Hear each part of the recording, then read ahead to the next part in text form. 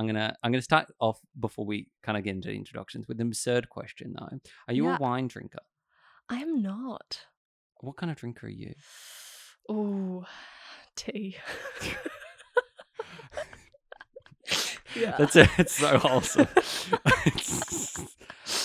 Okay, my follow-up question to that is: if you were a tea, what kind of tea would you be? Oh my god, so exciting. Oh, you know what? I think I would just be an Earl Grey. You be Yeah, I think. What's it about the Earl Grey? I think it's the at-home snuggly. Are you a Earl snuggly Grey. kind of like warm rug up to the kind of I'm a stay-home person. my follow-up question is are you an introvert or an extrovert? Yeah, well, like I. Wow, that sounded like a full explanation to me around. Well, I guess, yes. Someone described it once to me. It's like, do you get your energy from being by yourself, or do you get energy from being around people? Yeah. And I definitely would get energy from myself. Yeah. Yeah. You like your little homebody. Yeah.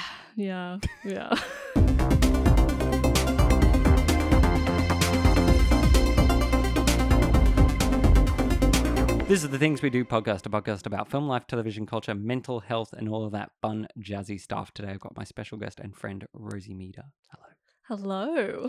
So Rosie, Yes. I'm sure some people on the internet know who you are. But tell everyone who doesn't who you are and what you do. Oh, okay. Well, my name is Rosie Meader, I guess. And yeah, I guess I'm a writer, a musician, singer, actress, creator. all those- Entrepreneur. Yeah, hopefully.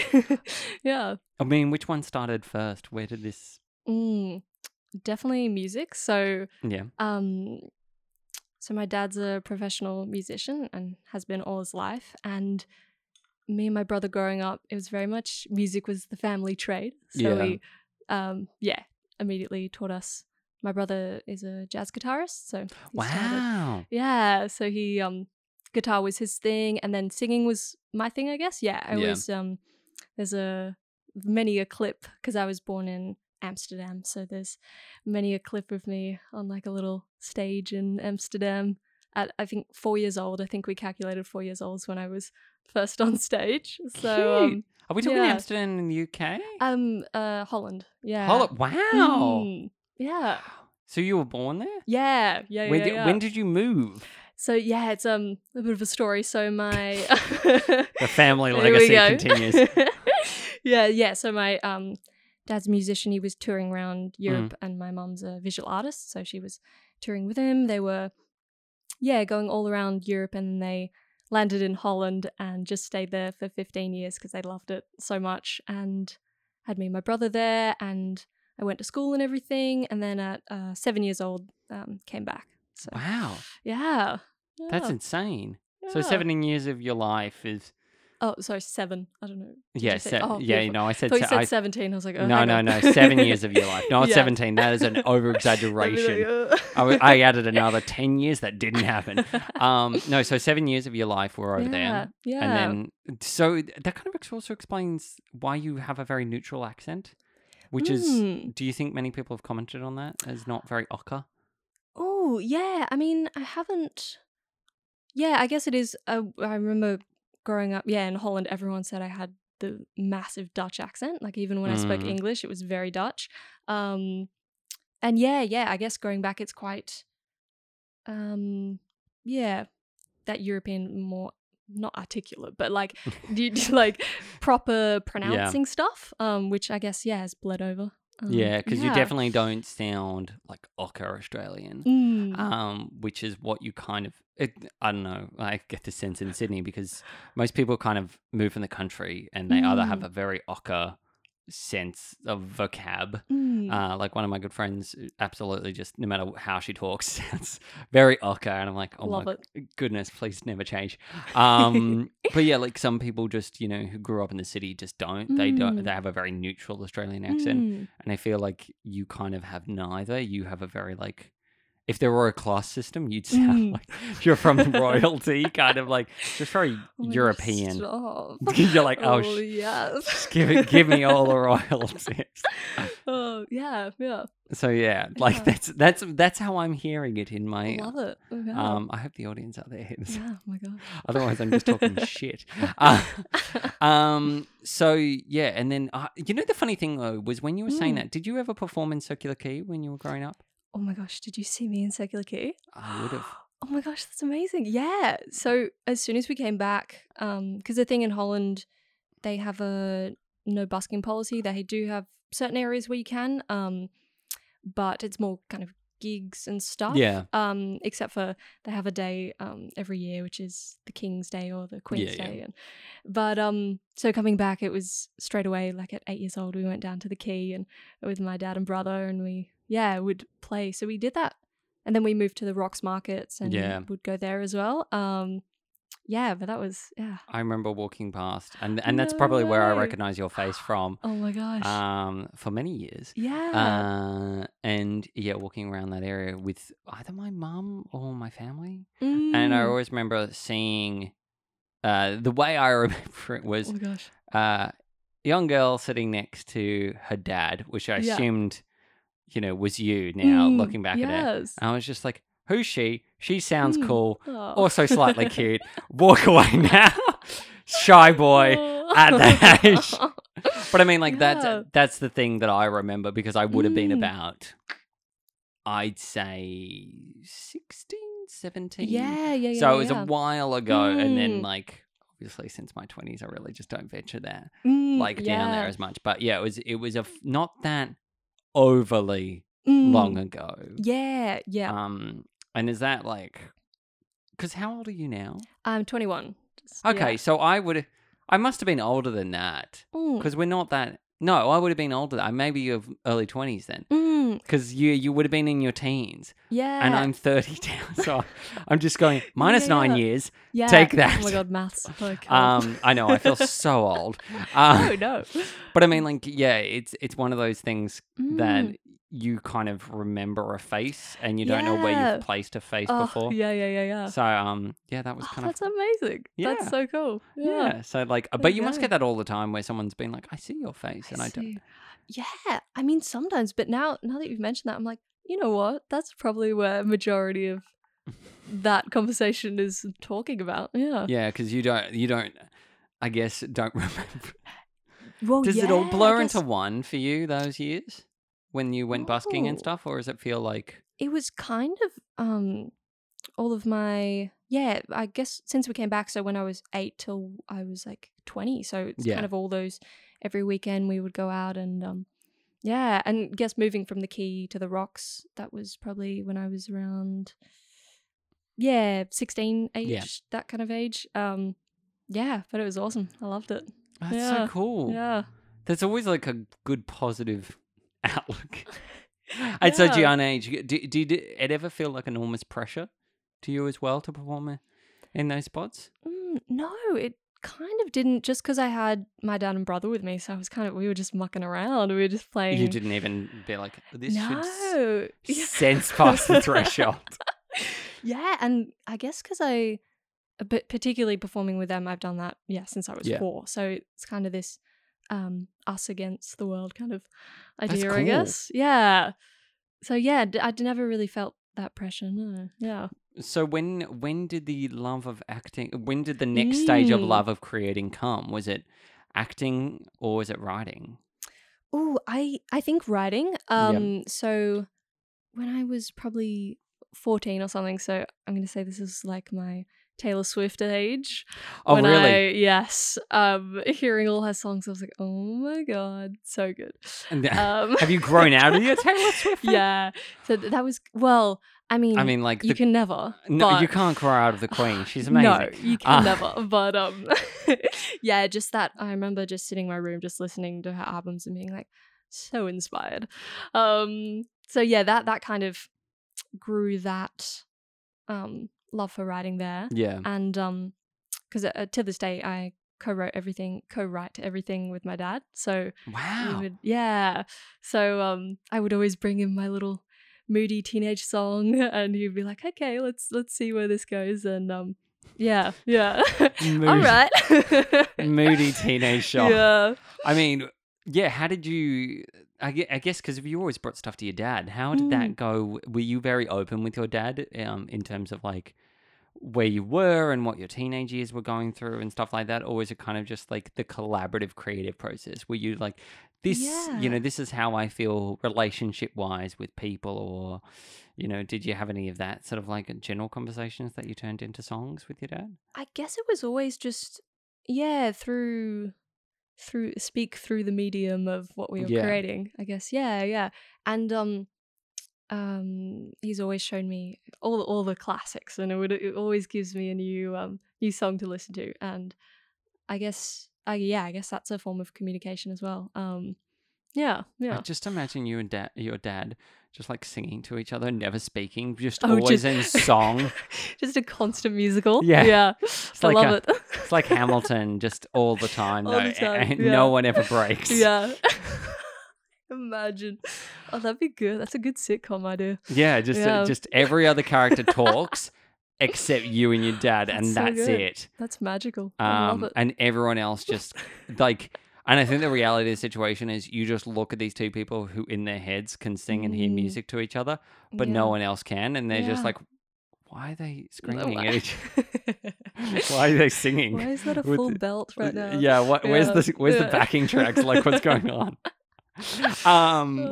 But yeah, and then obviously came acting. Yeah. So I guess acting, so I have a beautiful singing teacher. I had her since... I guess around that age of 14 as well. And then she's recently retired, but she, I went to her, and she's very classical. It was very opera. And of course, through that, she was like, you should go see Les Mis. So this was like 2014, around Les Mis time. And I remember sitting in the kind of dress circle and watching that show, and it finished. And I was like, that's what I want to do. It was one of those moments where I was like, hang on.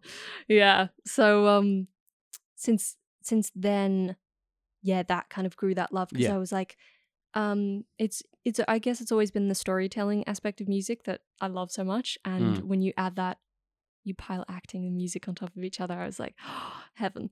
Yeah. Yeah. That's cool. Yeah. I mean, I did that. So nothing's felt like an overall challenge, though. Everything sort of very much came naturally.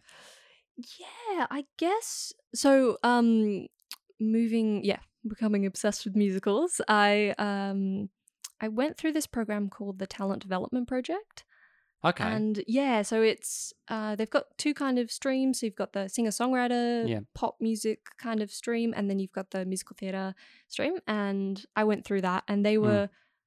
it's such an incredible program run by Peter Cousins, and it's all about kind of nurturing people through talent, like music, and through them they really spark this kind of even more emphasize this love for musical theatre that I have, and particularly songwriting, because they have this amazing kind of panel of people and industry professionals that come. It was a kind of 3 month, every month you'd have 3 days of workshops. So you'd bring in a song and you'd perform it, and they'd give you feedback and all that kind of jazz. And they really encouraged writing your own stuff. So then I started writing musical theatre songs, and that's where that kind of grew. Yeah. Wow. Yeah. So how long did that last for? So that I actually started probably 2015, but I was in the singer-songwriter group, and I didn't graduate that one. And then I came back a couple years, and I think I graduated in 2019, and I think I was there year 11 and 12. Mm-hmm. So and then the last graduating year was out of school. Right. Okay. So that was kind of the last teenage years of high school, I guess. Yeah. Now you're a full-fledged adult. Oh, never. Never. Never. Is this? You know what? I don't think I'll ever feel like an adult. Yeah. Not even when you. Not even when I have taxes to pay do I feel like an adult. No, yeah. I mean, because you recently had a huge thing happen as well, which did that, before we get into that, did that feel like a big rug pulled out from you? Was there a kind of enormous amount of pressure from reality to kind of fantasy? Well, yeah, not so much pressure as excitement. Like, Okay, that's good. absolutely beyond my wildest dreams excitement. And yeah. Because, yeah, you basically won. How much money was it? It was 20 grand. To produce your musical. And, like, what is it exactly about? Because I sort of know, but yeah, go into full details of what the competition was and what your musical, like, how the pitch went. Because I want to hear everything about it. Oh, yes, let's go. So yeah, I graduated from Brent Street in 2020. Oh, this is terrible. It was, yes, last year. 2020 or 2021? 2020. Okay, cool. We got it. The bad year. Yeah, we got it. Yeah, it was 2020. Yeah, and absolutely loved it. What an amazing, amazing course and amazing tutors. So yeah, graduated from that, and they've started this amazing initiative end of last year, and this is the first year that it's run, and it's called the Brent Street Alumni Initiative and Artist Fund. And you submit a project. It can be, for me it was a musical pitch idea. It can be a dance show you want to work on, or it could be you're wanting to travel to learn from tutors in New York or something like that. It's just giving their alumni funds to go do your thing. And so incredible. And so my pitch was Spitfire Girls the musical, which is a musical I've written, and it tells the inspiring true story of young female pilots during World War II. So it's the kind of forgotten bit of history there from the 1940s. And it's just such a remarkable true story of these women during the war. And so yes, it was a couple of stages, processes. So the first initial pitch was kind of a sum up of your project, and then moving on, you give a presentation. It was like a half an hour speech about your project and why you think it's so worthwhile. And then, the final stage was the performance, which happened last month, and it was you get 10 minutes to perform a segment from your show, or because it was such a diverse range of people that applied for it. So mine, I put together a couple of songs for my show with a little bit of dialogue-y bit in between, a little bit of and then you put it together for the night, and then you also gave a kind of presentation speech for industry professionals, and they all kind of voted. It was very X Factor. They all voted in a ballot, and then they revealed it on the night, which was, what an incredible night that was. Yeah, because how confident at the time were you to be like, I've got this in the bag? Or was it very much like, this could be anyone? This could be anyone, very much so. And particularly when you see the other performers and their amazing ideas, their amazing pitches, you're like, you know what, coming this far and together, like putting together 10 minutes of my show, I was like beyond, it was so amazing to see these actors bring it to life. And I was like, I'm good with this. Like, and I also have this thing of if that didn't come through, I was still going to put it on. Like, it wasn't end all or be all. I was going to keep going with it. But so crazy. Yeah. Because I mean, like, where does this, once basically it's going to be put on, like the whole thing's going to happen. Is there an expectation date to when it needs to happen by? No. So I guess, through the process of as well of pitching my idea, they were so incredibly generous with feedback on how to actually formulate something like that. So the next stage for me is to put on a workshop for it, and dates set in for that are July, so in the kind of winter holiday break, to put on a workshop of it, get a amazing director, amazing cast, musical director, and put together like a 45-minute cut of the show. And so kind of in its workshop phase, so with the expectation of not minimal props, all that kind of so put that on and then invite people to come see it and also film it, and then from there see what the next stage is. But that's where we're heading at the moment. That's awesome. And then hopefully, if that goes well, full production kind of thing, like stage. It's a very laborious stage. I mean, it sounds exciting, but do you feel like, I guess, were you the youngest person doing it? Yes. Out of the 3 finalists, I was. Yeah. So did that feel, I mean, because people must look at you, and I think this comes more from, it didn't really happen as much in my, when I was 21, was people weren't nearly as ambitious. They just went, yeah, cool, I'll go and travel for a year and stuff and do things. But I mean, what was that sort of enticement to kind of be like, I need to, do all these things and make all these things? Because was it just naturally like you were just like, oh yeah, sounds fun, and I want to put this story that I've been working on into it? That's such an interesting question. I guess I'm always just wanting to do stuff, and any spare minute I can find, I'm like, oh, let's do something. It's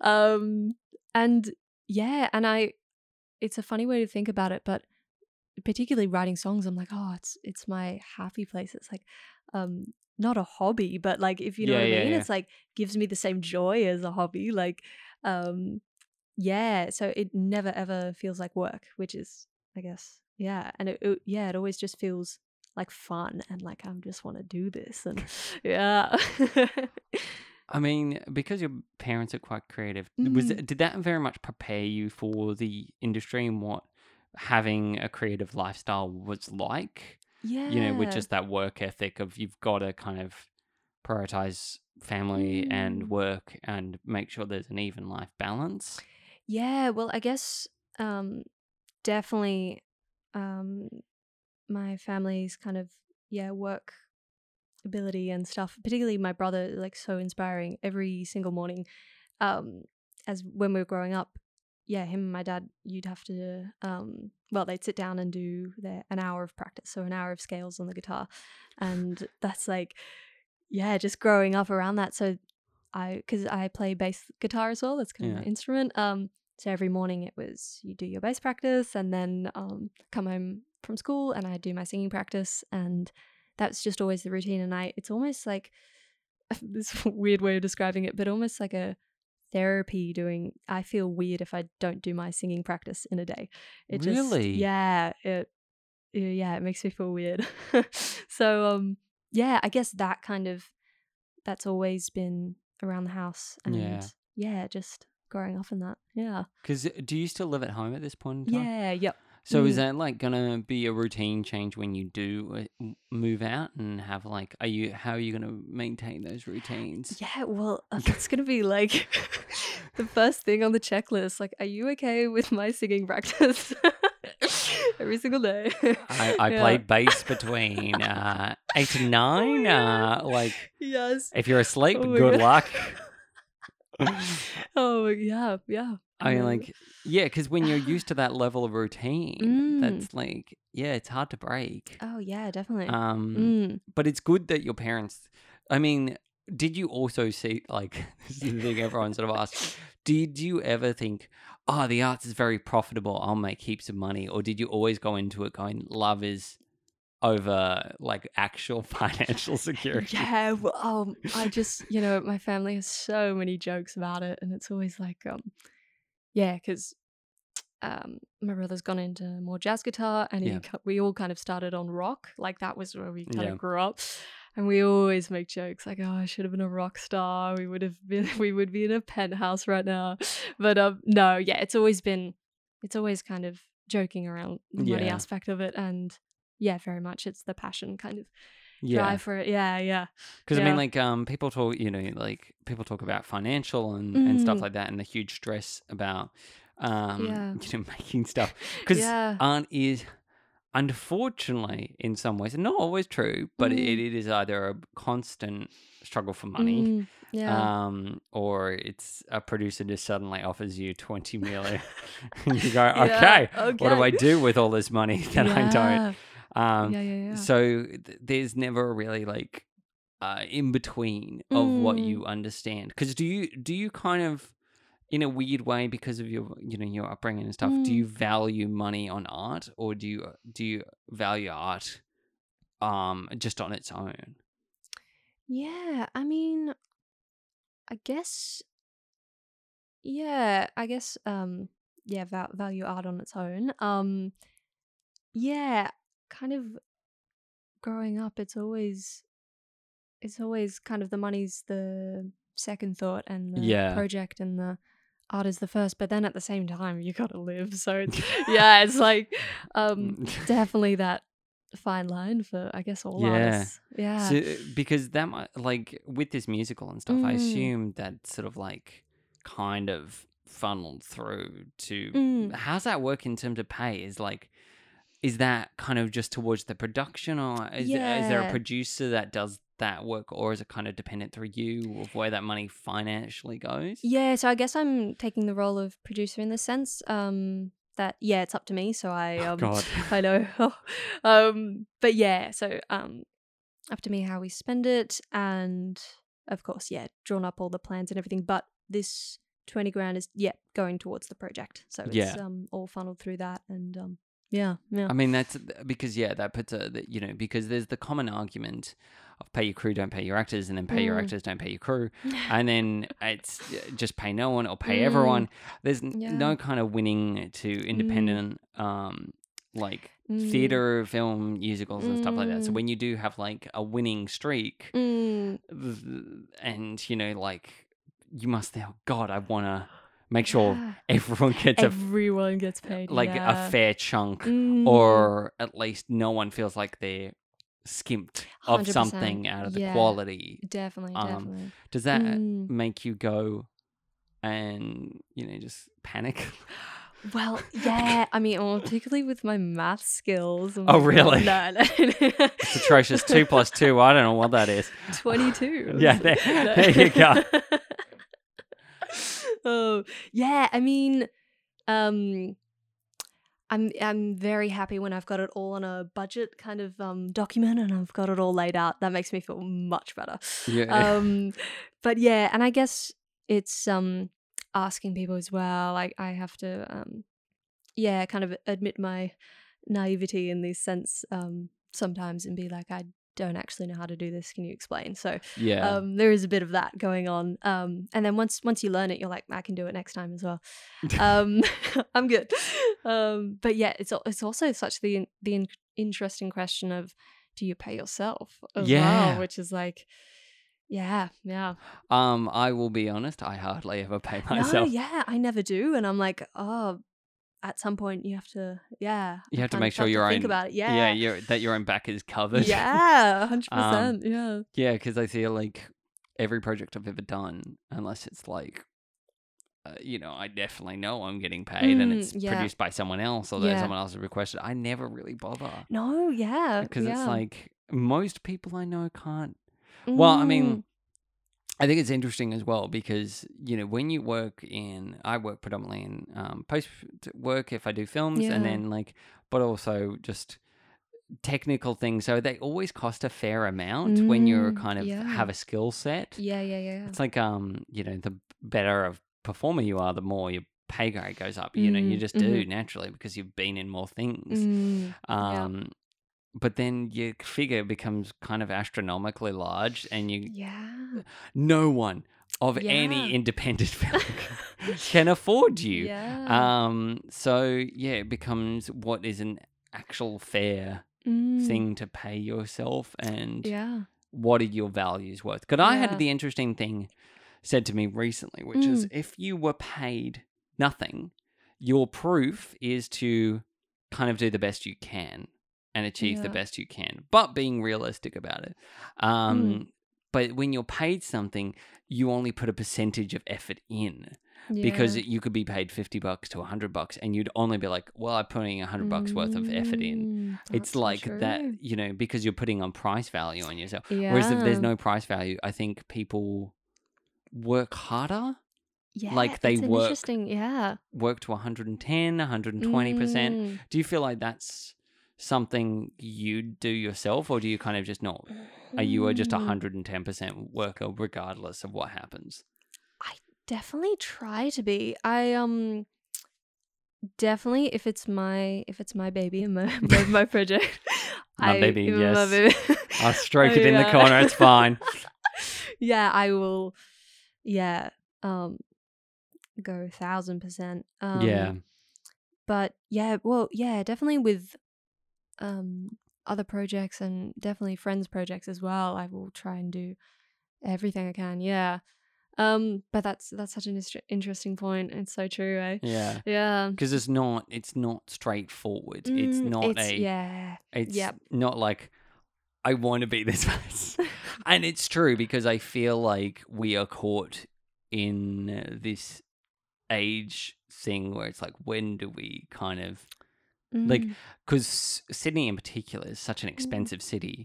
So it does kind of, what's a fair decent wage of living and what's a, like, because obviously, you know, as an artist, you must have side jobs and side things that actually pay your bills. Like, what do you do on the side that kind of, you know, make sure that you're actually not skimmed? Yeah, so I work at the the Lyric and Capitol Theatre. Hey. I love both of those. Yes. Which is wonderful. I love it. What capacity do you work there as? I work at the bar there. So yeah. Ah. So if you want a little Shandon before Hamilton, I got you. Does that mean you get free tickets, or is that a? Yeah, so we get we usually get a preview show. So we usually get 2 tickets for a preview one. That's which cool. Is amazing. I love it. I'm about to go and see 9 to 5. Yes, lovely. Which I'm very excited about. 9 to 5 is great. It's a blast. Okay, I love good. It. Yeah. The last one I saw in the Lyric. I was gonna want to see North by Northwest, but I missed out. It was a bit sad because I had an injury during that period, so I couldn't actually go. Couldn't go. Oh. So, but no, I feel like those are kind of like the prime real estate of theatre. Yeah. Because I worked as an usher, believe it or not, at the Seymour Centre for 3 years. Yeah.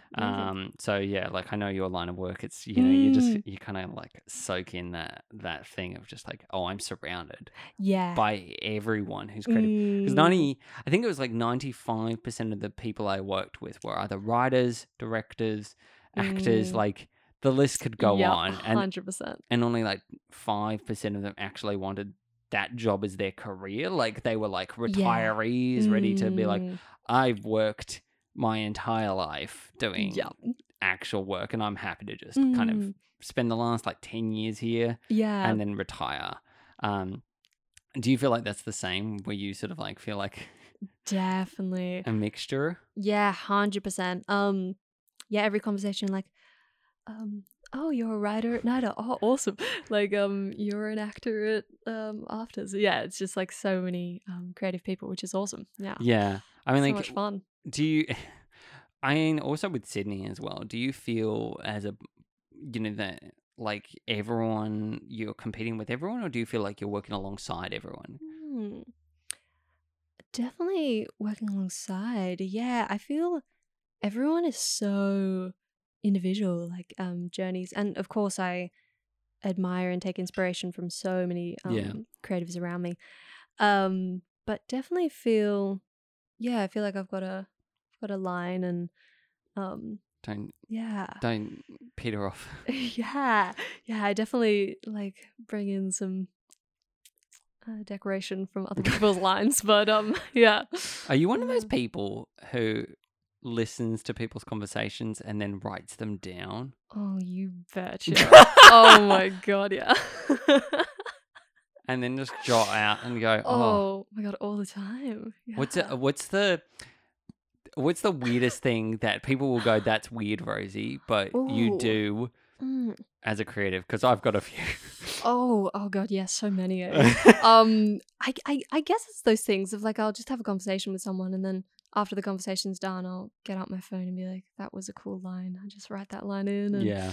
those kind of things. Oh, you know what? One's a good one. I'll be lying in bed. You know when you're just about to go to sleep and then an idea hits you. So Yeah. I have like an enormous amount of voice memos of just like really husky, like singing like some random line, and then yeah. But most of the time, those are the ones that turn out to be something. So who knows?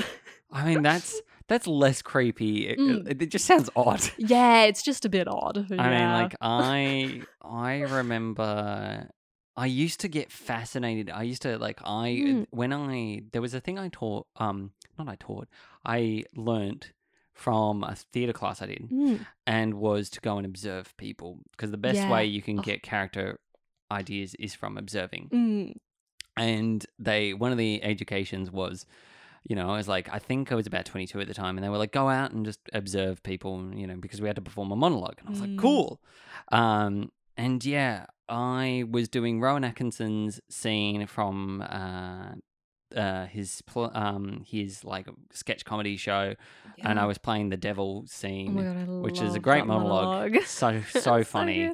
And there were everyone was like, we found your character, we found a man who looks exactly like how you should play him.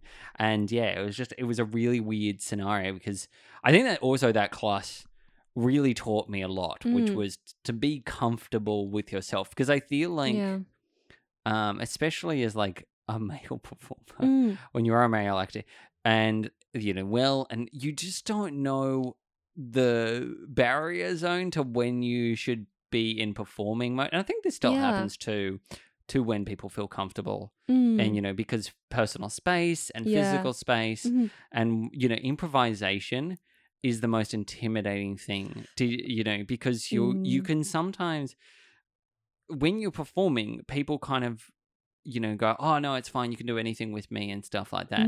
But in reality, you kind of also in the back of your brain go, oh, but can I actually touch you and you be okay and consent to that? It's a very weird thing. And I remember that growing up and being like, because there was one class where I don't know what the percentage was, but we were all sort of like, it was sort of breathing exercises. So they all encouraged everyone to pair up with someone. And I paired up with another girl in the class. And I was like, oh no, if you want me to go first to be in front, that's fine. Because the idea was you kind of opened your diaphragm, let everything, all the muscles hang loose, and they kind of support you and support your waist. I was like, and I let her go first, which was way less intimidating than I think, because she knew what was going to happen. And I think, whereas if I had gone first, it probably just would have felt very uncomfortable to me to where we were position-wise. Because I'm like, oh God, I hope this person doesn't sort of feel like uncomfortable at all. 100%. Like, did that ever happen to you going to classes and you have moments where you're like, performing or something, and you're just going, oh, don't worry, don't stress, or, it's okay kind of thing, and, get that little bit of weird, someone going, oh, I'm really sorry if I've done anything to upset you or anything like that? I think, I mean, I guess like what I've learned is just like communicating is like the best thing, even though it's like kind of embarrassing to be like, hey, it's always like, just so much better to talk it out, which I'm still learning, but just talking and it kind of making a joke about it as well can kind of be so good. But I totally get that, particularly with drama, because it's so, and actors as well, don't you find like you meet them for the first time, they'll give you a hug. So it's very that kind of culture, I guess, of acting. Very open and very willing to do stuff. And I'm sure if like an average person off the street were to come into an acting class, they'd be like quite shocked at how like physical and and you'll do a scene and you'll like confess your undying love for someone. Like it's very tapping into Yeah. yeah. I think Yeah. it's also interesting because we've just recently had like a lot of political shifts in the obviously with the Me Too movement and the making work safe space safe space. God, Yeah. why was that so difficult to say? No, I get you. But yeah, and I feel like this conversation, because it was something that I remember happened in 2018, and not a bad situation, but just someone who was on set, and I was running the set, and I was like, this person's making people feel uncomfortable, Yeah, and it's yeah. not okay, and I just didn't work with them again. Yeah. But I remember ever since then, I was like, no one's allowed to do that on any set. Like, even if it's just a joke or anything, like Yeah. any production, anything I'm on with, if someone feels uncomfortable, it's just, you're on set. Now's not the time to have a casual conversation with someone about whether or not they're single or anything like that. You just leave those conversations at the door. Yeah, leave for after party. Yeah, I know. Yeah. And I mean, like, and I feel like that kind of, there's been a big line shift in terms of performing in safe spaces and everything. Yeah. Like, when do you know you're in a completely safe space, or are you still learning about all of that coming in?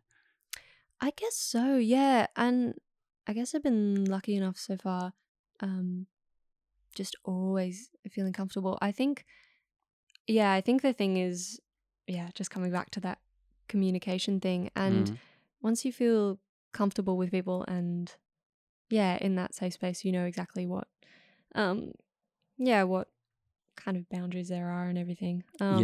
Yeah. And also, like, another point with COVID as well, it's another layer of like, can I hug you? Because I know. people, yeah.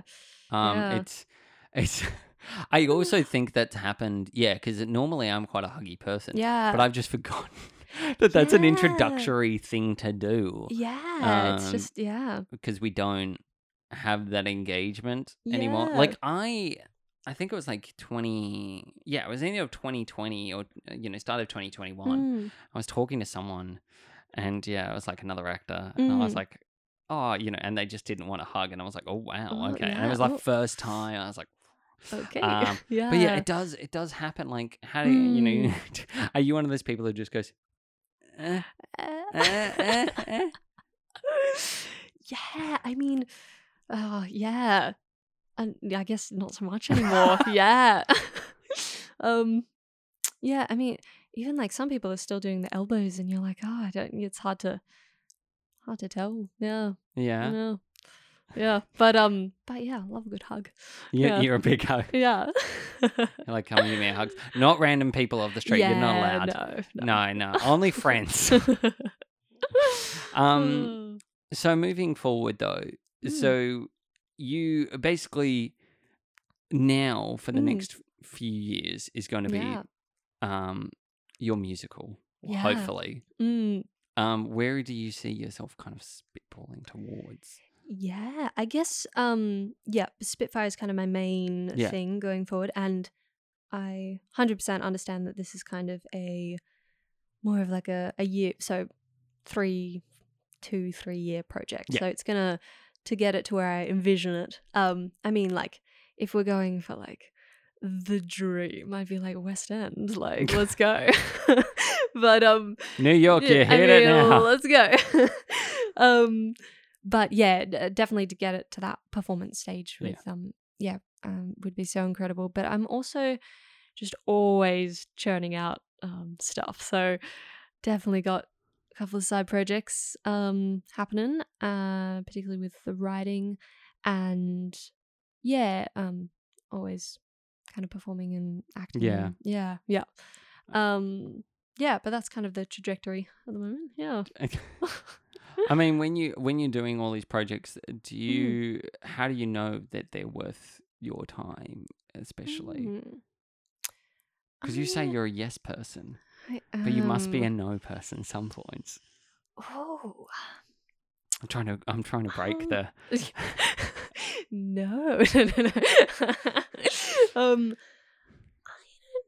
don't know. I guess at the moment, feel lucky enough to be able to say yes to a lot of projects. But I guess long-term projects are a little bit harder to say yes to, just because it is kind of hard to navigate where I will be in the next couple months. But yeah, I guess I'm just always feel privileged and lucky when people give me stuff. I'm like, yeah, let's do it. Yeah. I mean, as a writer, you must think, Yeah. when's a bad script? You must think that. You must. I mean,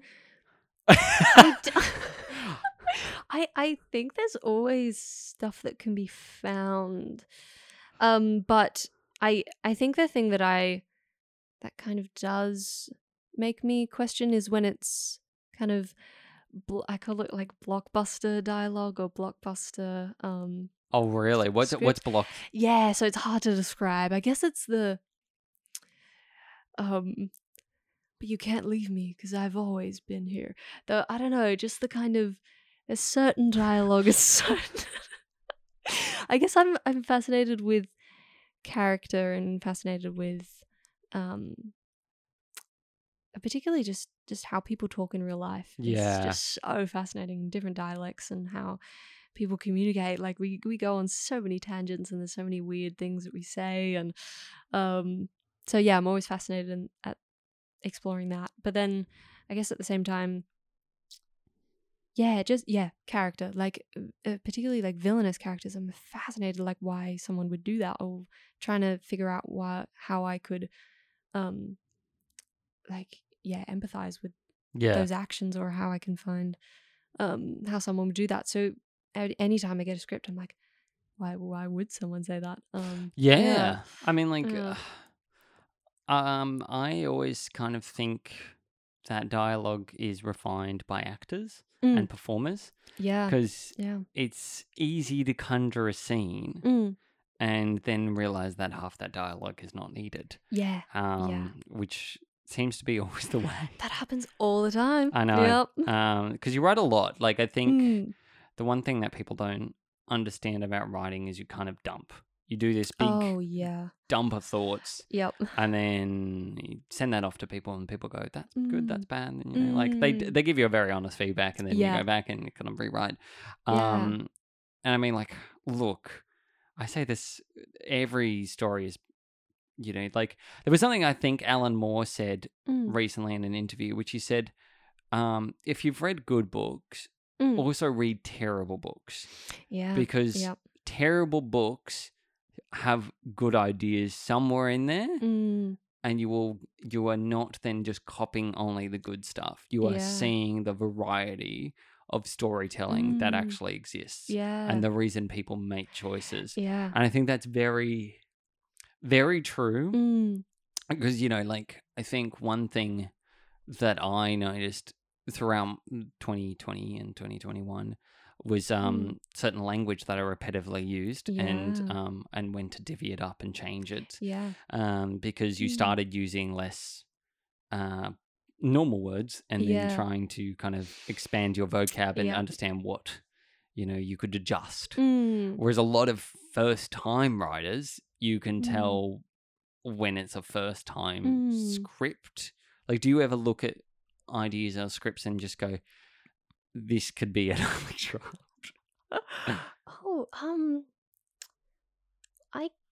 I don't think I definitely, when I see a script, I immediately have to stop myself because I have so many ideas. I'm like, oh, this could mean this could go there, that could go. So I guess in that aspect, I'm very particularly when people tell me it's a first script, I'm like, ooh, can I give you this idea and this idea? But yeah, I guess that's the kind of how I approach new script. Yeah, that's a good approach. Yeah. I mean, I knew it would make that noise. That's a good approach. I mean, like, I'm one of those people who love suggestions. I love to the cows come home, give it to me. Me too. Because if someone goes, oh, I love that idea, or I think this could be tweaked, or this doesn't, you know, don't fall into formulaic. Love it to the nth degree. And I think The tendency I try to not write, which I think is courtesy of my mum, is the fact that I trend not to write women as just placid. They're not just reacting to what the male characters do. And I think whereas a lot of not everyone, but a lot of people obviously don't understand how to write women or female characters in general. Like have you ever sort of read a character and gone, I can do so much more with this? Yeah. I mean, I guess there is that thing.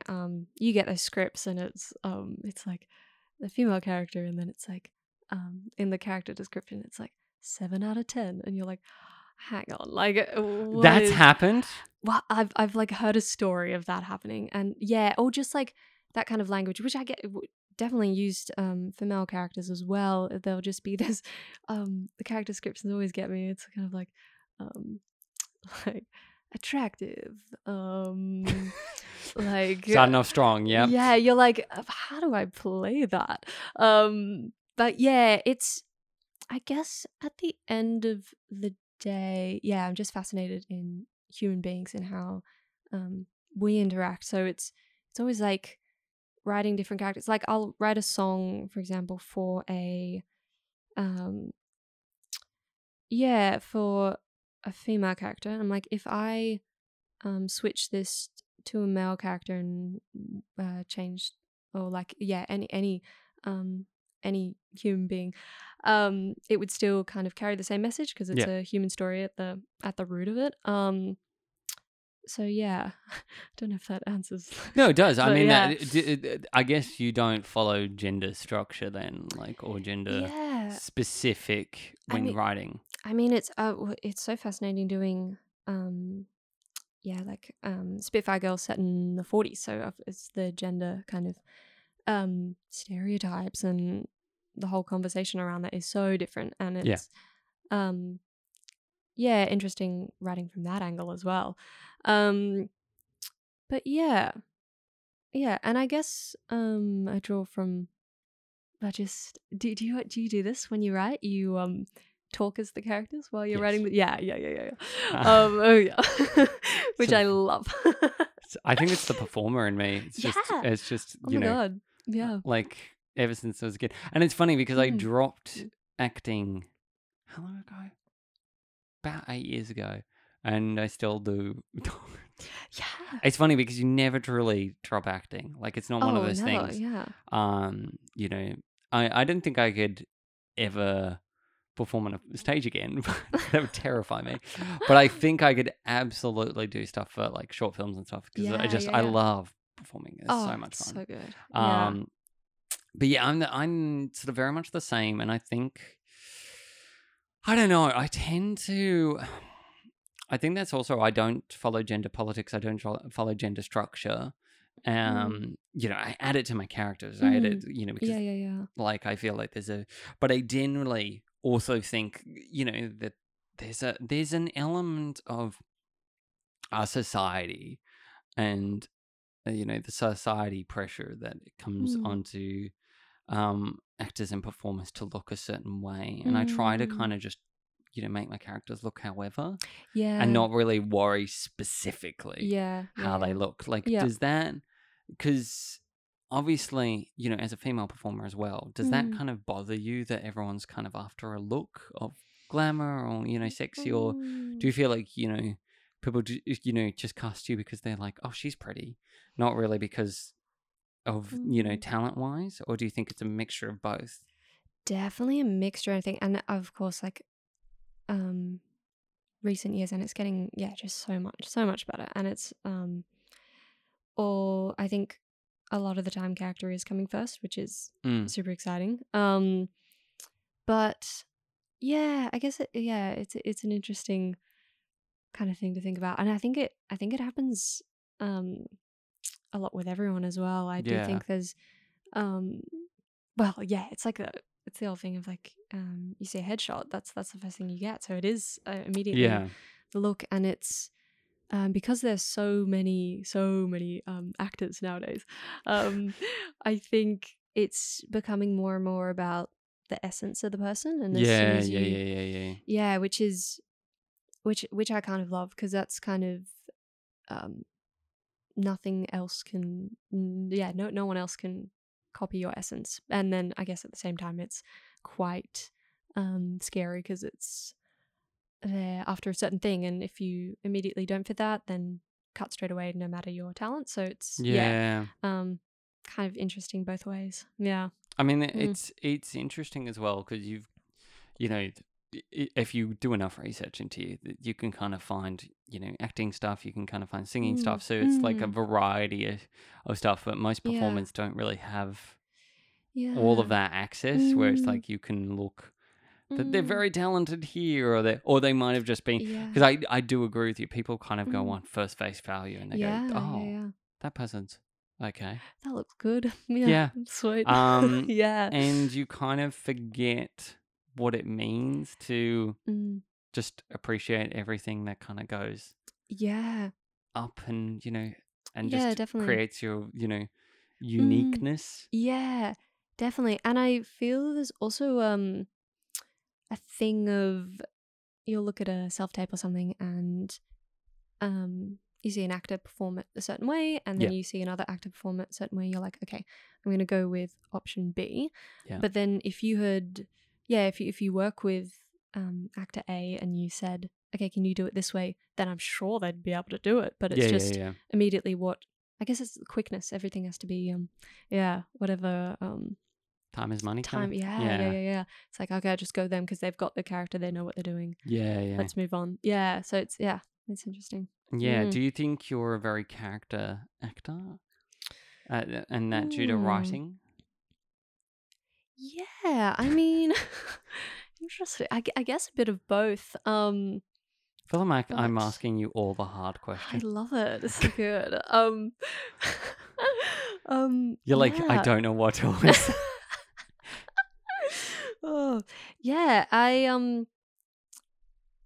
guess the first thing for me is to figure out what's going on behind what they're doing. And then recently as well, I've been getting a lot into, like, at the end of the day, it is you, and it's how, you can't fight your essence. So whatever, let that just come through and live completely in the moment, and then have the emotional intent of what the character and what the scene and everything like that. Do your homework, but at the end of the day, drop it and do your homework, children. Do your homework.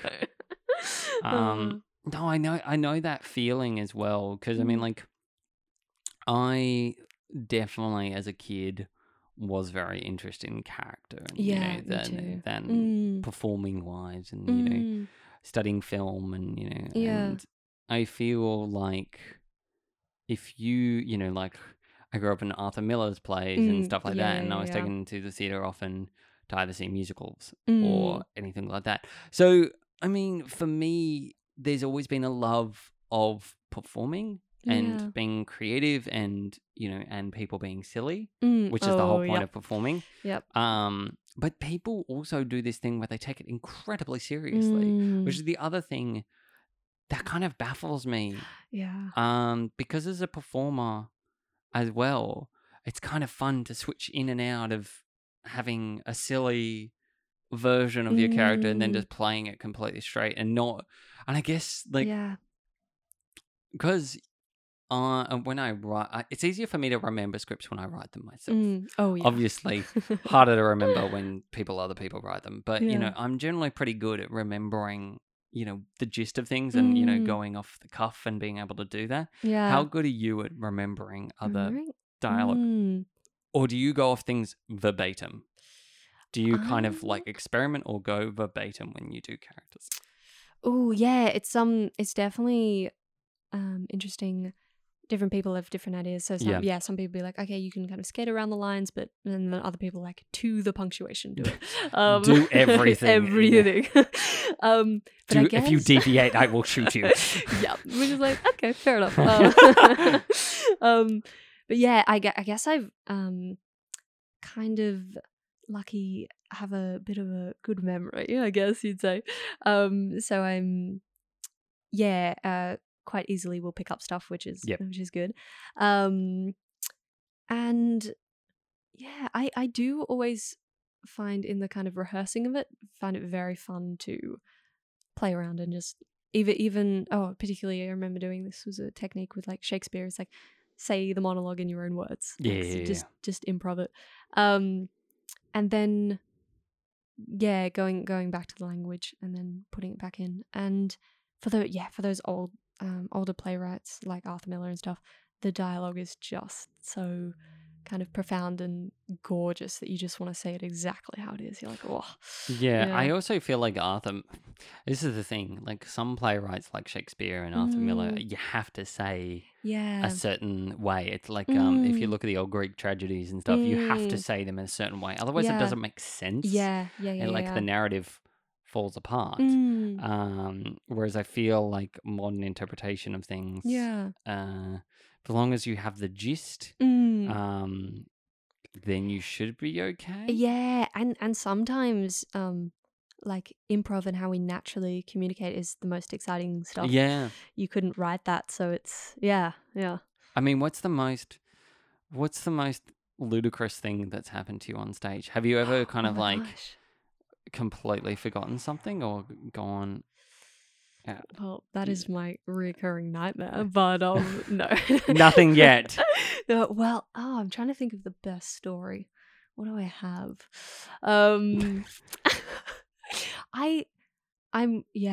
Surprisingly I haven't, touch wood. I certainly would, no. It's made of glass, so that's good enough. Touch glass, there you touch go.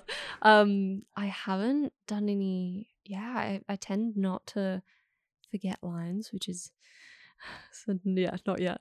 You're like, oh God. But yeah, I guess there's things like tripping and stuff, which is always fun. Like tripping on stage. I'm glad you clarified. Yeah, I was like, just gotta like, double check. I mean, falling over my shoelace. Yes. Yeah, but I surprisingly, you know what? It's gonna hit me like. Yeah. In the morning, I'm going to be, I should have told that story. Spitfires. Spitfires will come back with some killer stories. Yes. But yeah. I mean, like, have you ever, like, completely fobbed lines on stage or anything like that? Or, or is it easy to fob lines in films? You know what? Not that I can recall. I don't.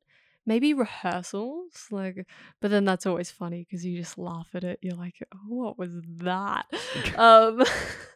But surprisingly, not that I can remember. Yeah. I'm always just two in my head about getting the lines. I've just learned so much about your anxiety of dreams. Oh yeah. Because are you a quite an anxious person in general? Or are you quite confident? Like, what kind of person are you? Ooh, you know what? I'm very confident if I know I've done the homework. No, I'm very kind of like, this will probably sum it up. Like, I wake up in the morning and I like write a list of like to the dot what kind of each hour is going to entail. So very kind of, is that like that's by the organized? book? Yeah, I guess you'd say. I don't know if you need a psych ward for that level of organization. Revealing Selena. So I guess that kind of thing of very time frame and very kind of everything on a schedule, I guess. I mean, that's great. I mean, yeah. I guess everything sort of came naturally because your dad and your mum kind of kept you to a schedule anyway. So you kind of just plan out your day according to an organized flow. Yeah, you know what? It's so funny. I'm kind of, I'd say I'm the most like that in my family. Definitely they're, I always find this funny. Like they're very much nighttime, stay up late, get up late, and then I'm very much kind of go to bed, and then in the mornings my like go time. What time do you normally get up? It's usually like 7:30. 7 o'clock. I start my stuff. Can I just say you look so refreshed? Stop it. You're like, I'm wide awake. I've been up since 6:30, and I'm like, huh? Oh, yeah. I guess, yeah. Whatever floats your boat, but yeah, yeah. I mean, like that's dedicated, because after this, you're basically going to a film thing, and Yeah. like that's insane that you're going from one thing to the next thing. Because when's that meant to finish? When's that meant to wrap? Oh, I think we're doing a juicy one tonight. I think we're going till like 12 or 1 or something. Ooh, yeah. Getting up later tomorrow, is that the plan? Yeah, 100%. Like, get them 8 hours of sleep. Yeah. Are you? Yeah, how does that work? Because you must be going to bed all over the shop, like in terms of hours. Do you normally try and get 8 hours a day? I generally try to get 8 or 7. Yeah. Yeah. What's the worst hours of sleep you've gotten? Like, what's the minimum? What's the minimum you can run on?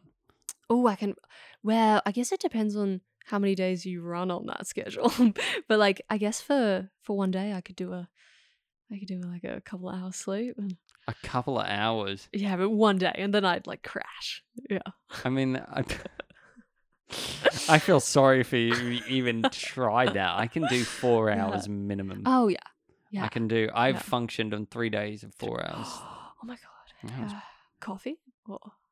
Coffee and just sheer adrenaline. Yeah. I was quite.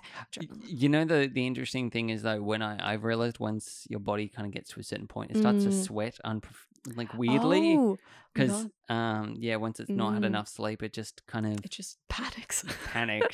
It's doing anything it can to stay awake, and it's just like what? So it's good. Yeah, I feel like I revealed a lot about what's happened today when I don't. Makes sense. I know, right? Yeah. So this is my next question to you, because you know, are you a history buff? Are you a history nerd? Yeah. So is this why Spitfire? Betcha. Yeah. So is this why you dress like you're from the 70s and write musicals set in the 40s? Like, is this a kind of a vibe that you go for? Yeah, you know, I'm just trying to figure out where it comes from. But you know what? I think I got it. Okay. There you got it. I absolutely love old school music. So like old jazz and even like 70s, and I love Joni Mitchell and all those beautiful musicians. So I guess I've always been fascinated with that, and then through that, but I love history, and I guess it goes back to as well, just human beings and understanding them, and like, have you seen those old kind of revamped videos of like the 40s and stuff, and they've recolored them, and just candid kind of people walking on the street. I'm like, love that stuff.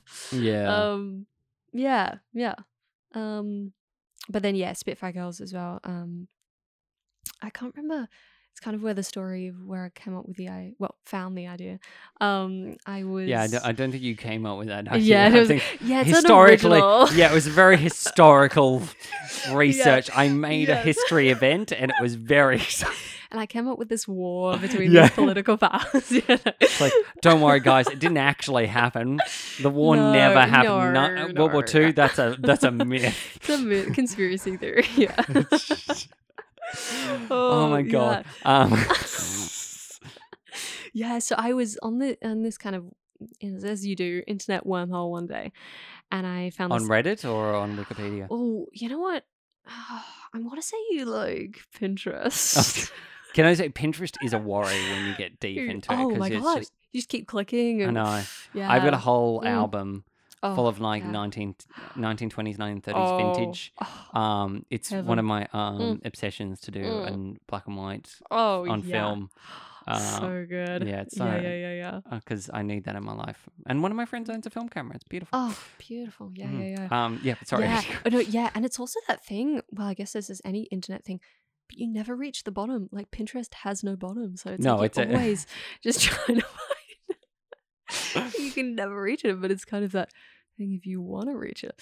Anyway, don't worry, if Rosie has tried, if you have not invested that much time, Rosie cannot help you. Yes. Yeah, guys. But yeah, it was one of those ones. And I came across this black and white image, and it was this really cool girl just leaning up against this like airplane. It was a Spitfire, and it was she was so cool, and like hair was blowing, and I was she obviously was in the kind of pilot jumpsuit, and I was like, I had no idea that there were female pilots around this era, and I kind of from my deductions I was like, okay, it's got to be kind of 1940s vibes, and then I clicked on the image and then just read this story, and then 2 hours later I was like, oh my god, I want to write a musical about this. And then I kind of, because I was in the middle of writing, kind of producing, putting on another kind of my first musical at that time, when I found this image, I kind of just let it settle in the back of my mind and let it marinate for about a year. And then COVID lockdown hit, and I was like, let's go. So yeah, I wrote it in the lockdown, and yeah, that's where that kind of That's insane. came from. Yeah, That's great though. It was kind of heaven just to sit at home and write. I was like, oh, It's this free time I have that I can actually focus. Yeah. Because I mean, like, female pilots in the 1940s and the Second World War and everything isn't broadly talked about. No, and it's very, there were a lot of them. There were actually quite a few female pilots that did various different things. That seem to have been forgotten. Yeah, it was well, it's a fascinating thing watching old interviews of like these women, like 80-year-old women telling this story, and they're like, to these interviewers, it's like, this is the first time I've ever told anyone this story. It's kind of, the war ended and everyone wanted to forget it ever happened. Yeah. And went back to those traditional roles that they had before the war. And it was kind of all the more devastating because you've had, so some of these women describe the war as the best years of their lives. And I'm like, oh, that's such a kind of juxtaposition to what you think. Yeah. Like, you're in the midst of this world tragedy, and yet they had this opportunity to fly, which they never would have had. And and then coming out of it, it's like immediately they were given like a notice of like, thanks for your time, but can't do this anymore. And which is just so devastating. And a couple of the pilots, like one particular one that she was the first book that I read, Jackie Moggridge, and she went on to become the first female pilot to do a kind of international what do you call it, like when just people are in the plane, so like a just like passenger flight. Okay. I don't know what the technical term is, Ben. Oh, it's like something. And then Rosie sound like she really knew what she was talking. I was going so well. No. Folded. So she went on to do that, but of course it's it's just such a fascinating story. Yeah. I mean, I think that's that's the thing as well, because we talk about World War II as being, the eradication of a lot of Jewish culture and stuff like that. Devastating. And, I guess that's what predominantly it's referenced as. Yeah, and the same with World War One. You reference the tanks and the trenches and everything like that. You don't really think about the female pilots that were helping. And there's also, I think, what we discover over the course of, probably even more so now, with some of the, like World War One's over 100 years old, and World War Two is close, not that far to being 100 years old.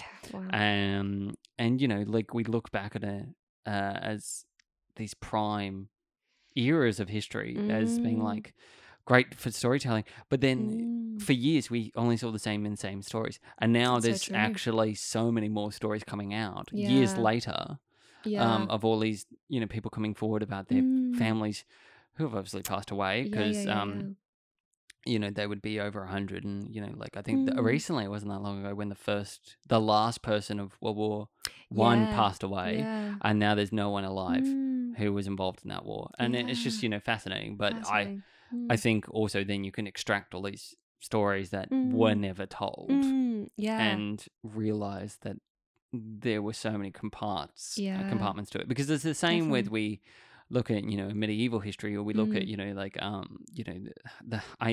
I just think that hopefully in many hundreds of years the Australian history will happen where they will look in the Indigenous culture and actually find records of stuff where they can talk about what happened before colonization happened, and stories that actually happened. We talk about also the continental drift and everyone originating from Africa and then sort of like spreading out. So if you look back hard enough at history, there is like an interesting aspect to it. But it also what I think is interesting, particularly about World War II, is there's a lot to do with faith. There's a lot to do with God, faith, and people's loss in faith because of the tragedies that happened. I mean, are you a person who is very religious, or are you very much like an atheist? Yeah, I never grew up with religion. But yeah, it's such a fascinating thing to think about, and and particularly the devastating sides of it. Yeah, and then also it's the thing of the mindset of these people. Like, no one's going to be like an atheist if you're in a trench about to be shelled. You're going to be praying to something. It's it's this human thing of just wanting something out there that's looking after you or looking over you, and I guess this question which you have growing up is like purpose, like what, and legacy, and how do I fit in this cog of the world, and I mean, it's the thing that you sort of don't think about, as and it's been discussed many times, but like the fact that they scientifically think that the Earth's sun is going to expand in 1 billion years, and by that point no one would be on the planet, you'd assume. But things like that, where it's you do wonder how the universe started and how how life started.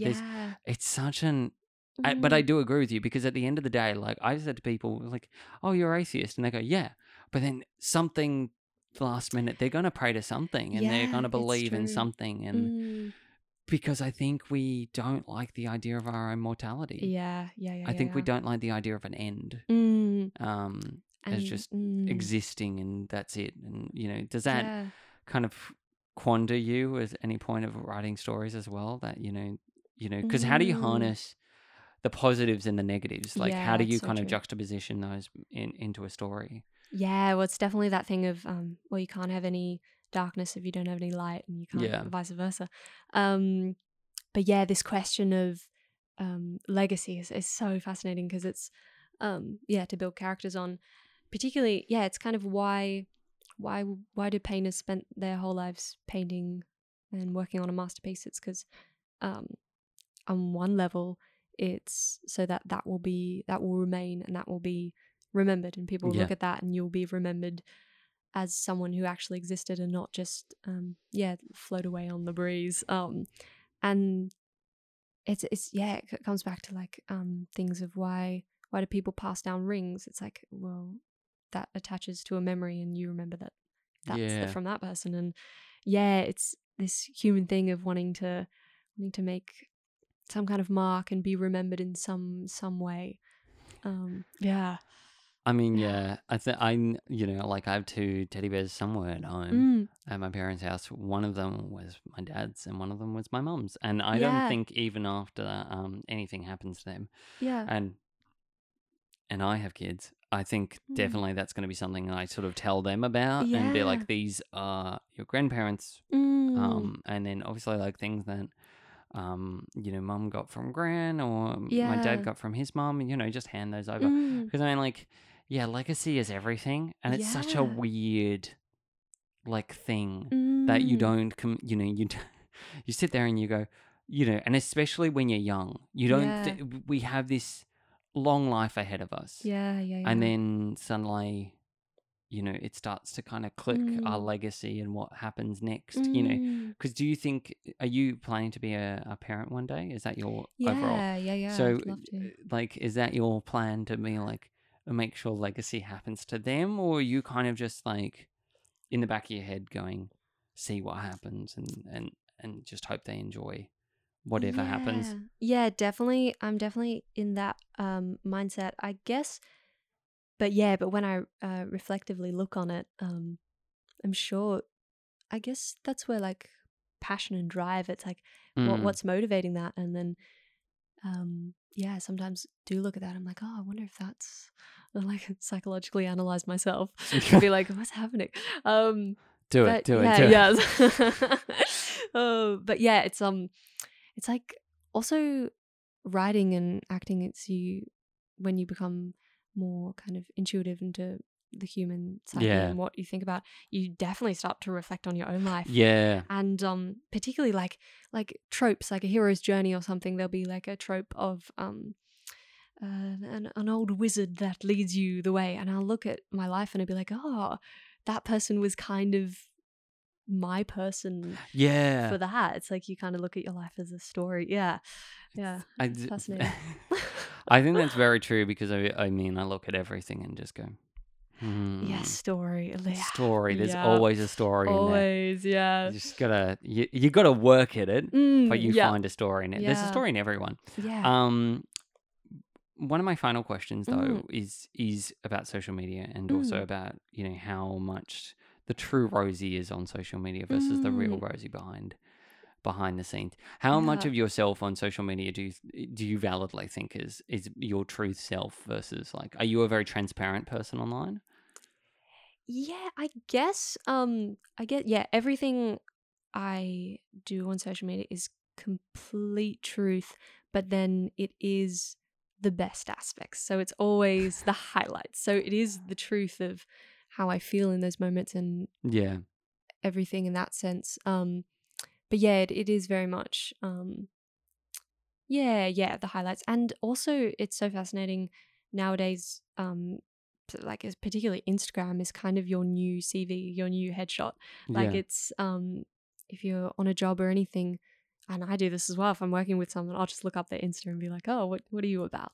Like what's I feel like what you've discovered on my Instagrams must be incredible, because I have 5. Oh yeah. Literally, so but I do at the end of the day, I do love just having a play and having a laugh. So I do as much as possible try and emulate that on social media. But I guess as well, I'm very fascinated at visual stuff, so like art and everything like that. So Instagram for me is kind of like a painting, so I want it to look a certain way, if you know what I mean. So and also like filming stuff for myself and creating content for myself. Very much love making it as artistic as possible. Like the way you were using your hands was like describing a vase, and I was like, I love that no one could see what Rosie's doing right now, because all I'm seeing is you just turning a screw or some sort of vase and opening a jar or something, and I was like, wow. Interpretive dance going on over here. Have you ever done it in dance classes? I have, yeah. That's so fun. Yeah. Oh my god, the best. What kind of dance classes have you done? Well, at Brent Street it was like full time, so everything under the sun, ballet, jazz theatre. I love a good tap. Are you a so tap? Much fun. I love tap. I mean, I'm not the best, but it's very fun. And then of course, I love a good bit of hip hop and like Can you pop and lock? Do you know pop and lock? Of course. Can you actually pop and lock that? No, probably not. But I just like to dream. Yes, Also, I will say, I love that you brought a book. I don't know how many answers we actually got out of the book. No, well, like, I just wanted to make sure. No, a lot of them, we did cover a lot that I wrote down. I'm very happy that we covered the books, because Rosie rocked up with this amazing book, just filled with notes and facts that she did not want to get wrong. But no, it's been an absolute delight. Thank you for coming on. Thanks so much. Where can people find you, Rosie, on the internet? Where can they stalk you? Yeah, well, head over to my Instagram art collage. No, just anything. I've got Instagram and website, all under Rosie Meter. Yeah, and YouTube, Facebook, all that jazz. Go and stalk her. Go and find her. Have a good time. But no, thank you, Rosie, for coming on. It was an absolute pleasure. And if you want to go and check out more episodes, you can check them out on Apple and Spotify. I'll be speaking with another guest next week, and I'll speak to you all later. Goodbye. Bye.